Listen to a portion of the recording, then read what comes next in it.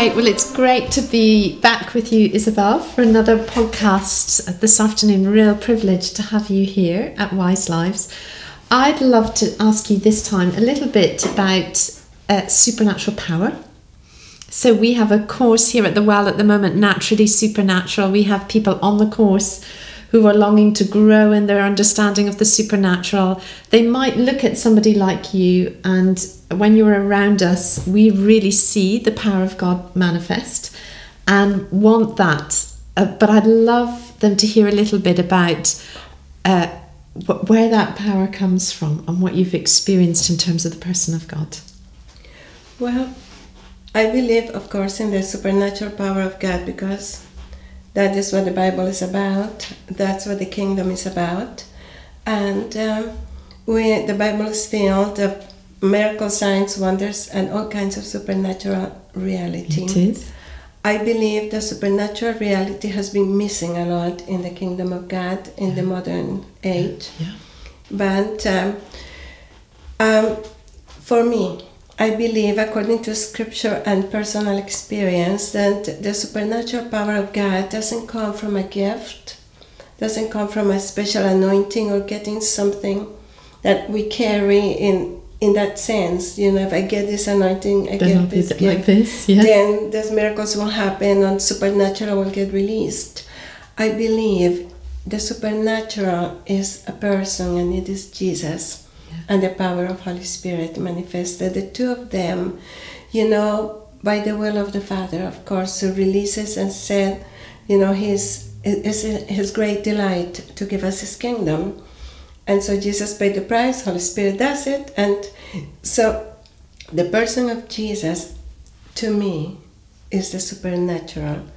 And I believe that the more of Jesus in our lives, because of him, miracles happen, supernatural things happen. And because of that, it is relational. For me, the kingdom of God is first and foremost a relational kingdom. Out of relationship, everything flows. So because of that, because it's based on relationship with him, on intimacy with him, we can all participate. It's not for a special people, gifted people, anointed people. It is for sons and daughters, because it flows from Jesus. So it's based on intimacy and relationship. And the more of Jesus, the more things happen. He does it, and we get to partake of it because we're walking with him. Yeah. Because we are sharing life with him. Because we are in relationship. We participate. Tell me a story of a time in your life where he really reminded you of that, because I imagine you've taken a whole journey with that of discovering it's all about the person of Jesus. Yes, well, there was a time when I was very ambitious, and a time when I was full of pride and arrogance and seeking recognition, and I wanted to be the woman of the hour. And so It's hard for me to imagine that, but yes. Yeah. And it was, you know, you strive and you try and, you know, to be the person with the anointing and to be recognized. Well, I did. And then it came to the part of realizing that I don't have anything. Yeah. You know, that even the gifts we have don't belong to me. They belong to Holy Spirit. Ministry belongs to Jesus, and everything is for him, by him, and through him. Yes. So I had to go back to really the fullness of the gospel, not even doctrines that can endorse experiences, but do not connect us so much with him. Yeah. You know, and it all came from getting to know the Father's heart. When I encountered and understood the heart of the Father, then I realized it is not about being gifted or anointed. It's not about I can do miracles, because I can't. Jesus is the one who does it. And so it brought me back to just the uncomplicated part of the kingdom, because the gospel of God is not complicated. It is very simple. It's Jesus in us. The hope of glory is Jesus. In him we live, we move, and we exist.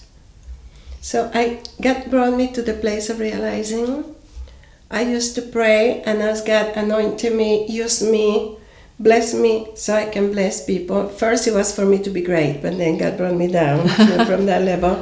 Then it was bless me, anoint me, empower me so I can bless the people or serve them.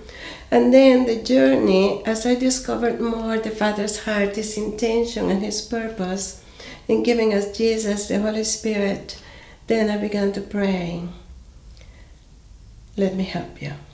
Yeah. Don't anoint me, don't empower me, but make me fit to be your helper. It's that way around. He is doing the work and you're helping. Yes. Yeah. Let me help you well.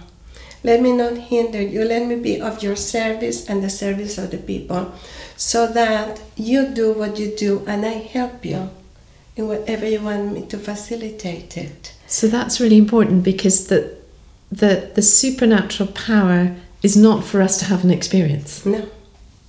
But many people think that. Yeah. Yes, it is not an experience. God is very experiential. Yes. His kingdom is experiential, but we cannot, must not, should not be seeking after experiences, because they can actually detour us into deception. Yes. It happens very because easily. the devil is very happy to give us you an experience yes. to detour us. Yeah. And we have to be careful with deception. But when we seek the person of Jesus and we focus on Him, we'll be safe. Yes. And He gets to do it. Yeah. And His heart is to pour out to others through us. Yes, I was ministering in a foreign country on the other side of the world once. And, Jesus and I, because we do everything together. To me, it's like the four of us. We do everything. So we minister together, we do everything together. It's the four of us. So when I'm ministering, teaching, or talking, I talk a lot about we. Yes. We came, we did, we see. And I'm actually talking about the four of us. You in the Trinity. Father, the Trinity and me, the Father, Son, Holy Spirit, and I were doing these things. So Jesus and I were at the front. And a young woman came who had a deformed body, completely deformed, and bones, twisted, her whole body was twisted, a terrible skeleton problem, disease, could not be cured, nothing, and she was getting more and more deformed. She just wanted to receive a prophetic word for a hope and a future. So, I told Jesus, here we are. Yes. And we sat together, and I sat in front of her because she needed to sit because of her bones, and Jesus sat next to me. And I just began to prophesy over her as Jesus was just looking at her adoringly, and I could feel, the most amazing waves of the Father's love flowing from her and through me and going out into her. It was so beautiful. Wow. And because of her body, she couldn't be hugged, so and the pain and so on. So I thought he was just hugging her his way, letting her experience that love. So there we are, just chatting and praying for her together. Then I left, flew back to Canada. The next day I got news that when she got home, she had a brand new skeleton. Wow. And I saw her years later, and she's perfect. Wow. And it all came from that. Yeah. I didn't even pray for healing. Yeah. But she heard how the Father loved her. Yes. Yeah. But I realized I'm in the company of the healer. Yes. We're ministering together. He's the healer. I don't need to be gifted for miracles when the healer is with me. And when you were prophesying, because I've learnt a lot from you how you minister, your eyes were on Him, yes, not on her brokenness and her need. No. That's really key for us, isn't it, as we minister to others, that our eyes are on Him and on heaven, yes, not on the problems, the needs. Otherwise we'll end up responding from our soul, won't we? Yes. Yeah. Yes, for me, what I have learned, as Jesus has taught me a lot, because I have made many mistakes. And when I tried to do it on my own, and my anointing, my gift, because we're all learning, And what I learned is the prophecy is really the source of prophecy is the Father's heart. Yes. And prophecy is revealing his heart, his thoughts, his intentions into people's lives. And so I have learned, because we have to be pastoral and protect the people in front of us from ourselves. Yes. I pray that God will protect them from me, that because I know my soul is weakened, as the Bible says. So I don't focus on the person, situations, anything. I just look at the heart of my Father. And I just ask him, show me your heart for this person. Wow. And that's what I speak from. Yes. It's just the Father's heart, not anything else. Yeah. And anyone who knows you, Isabel, knows that the prophetic gifting you carry in doing that is so powerful to transform lives.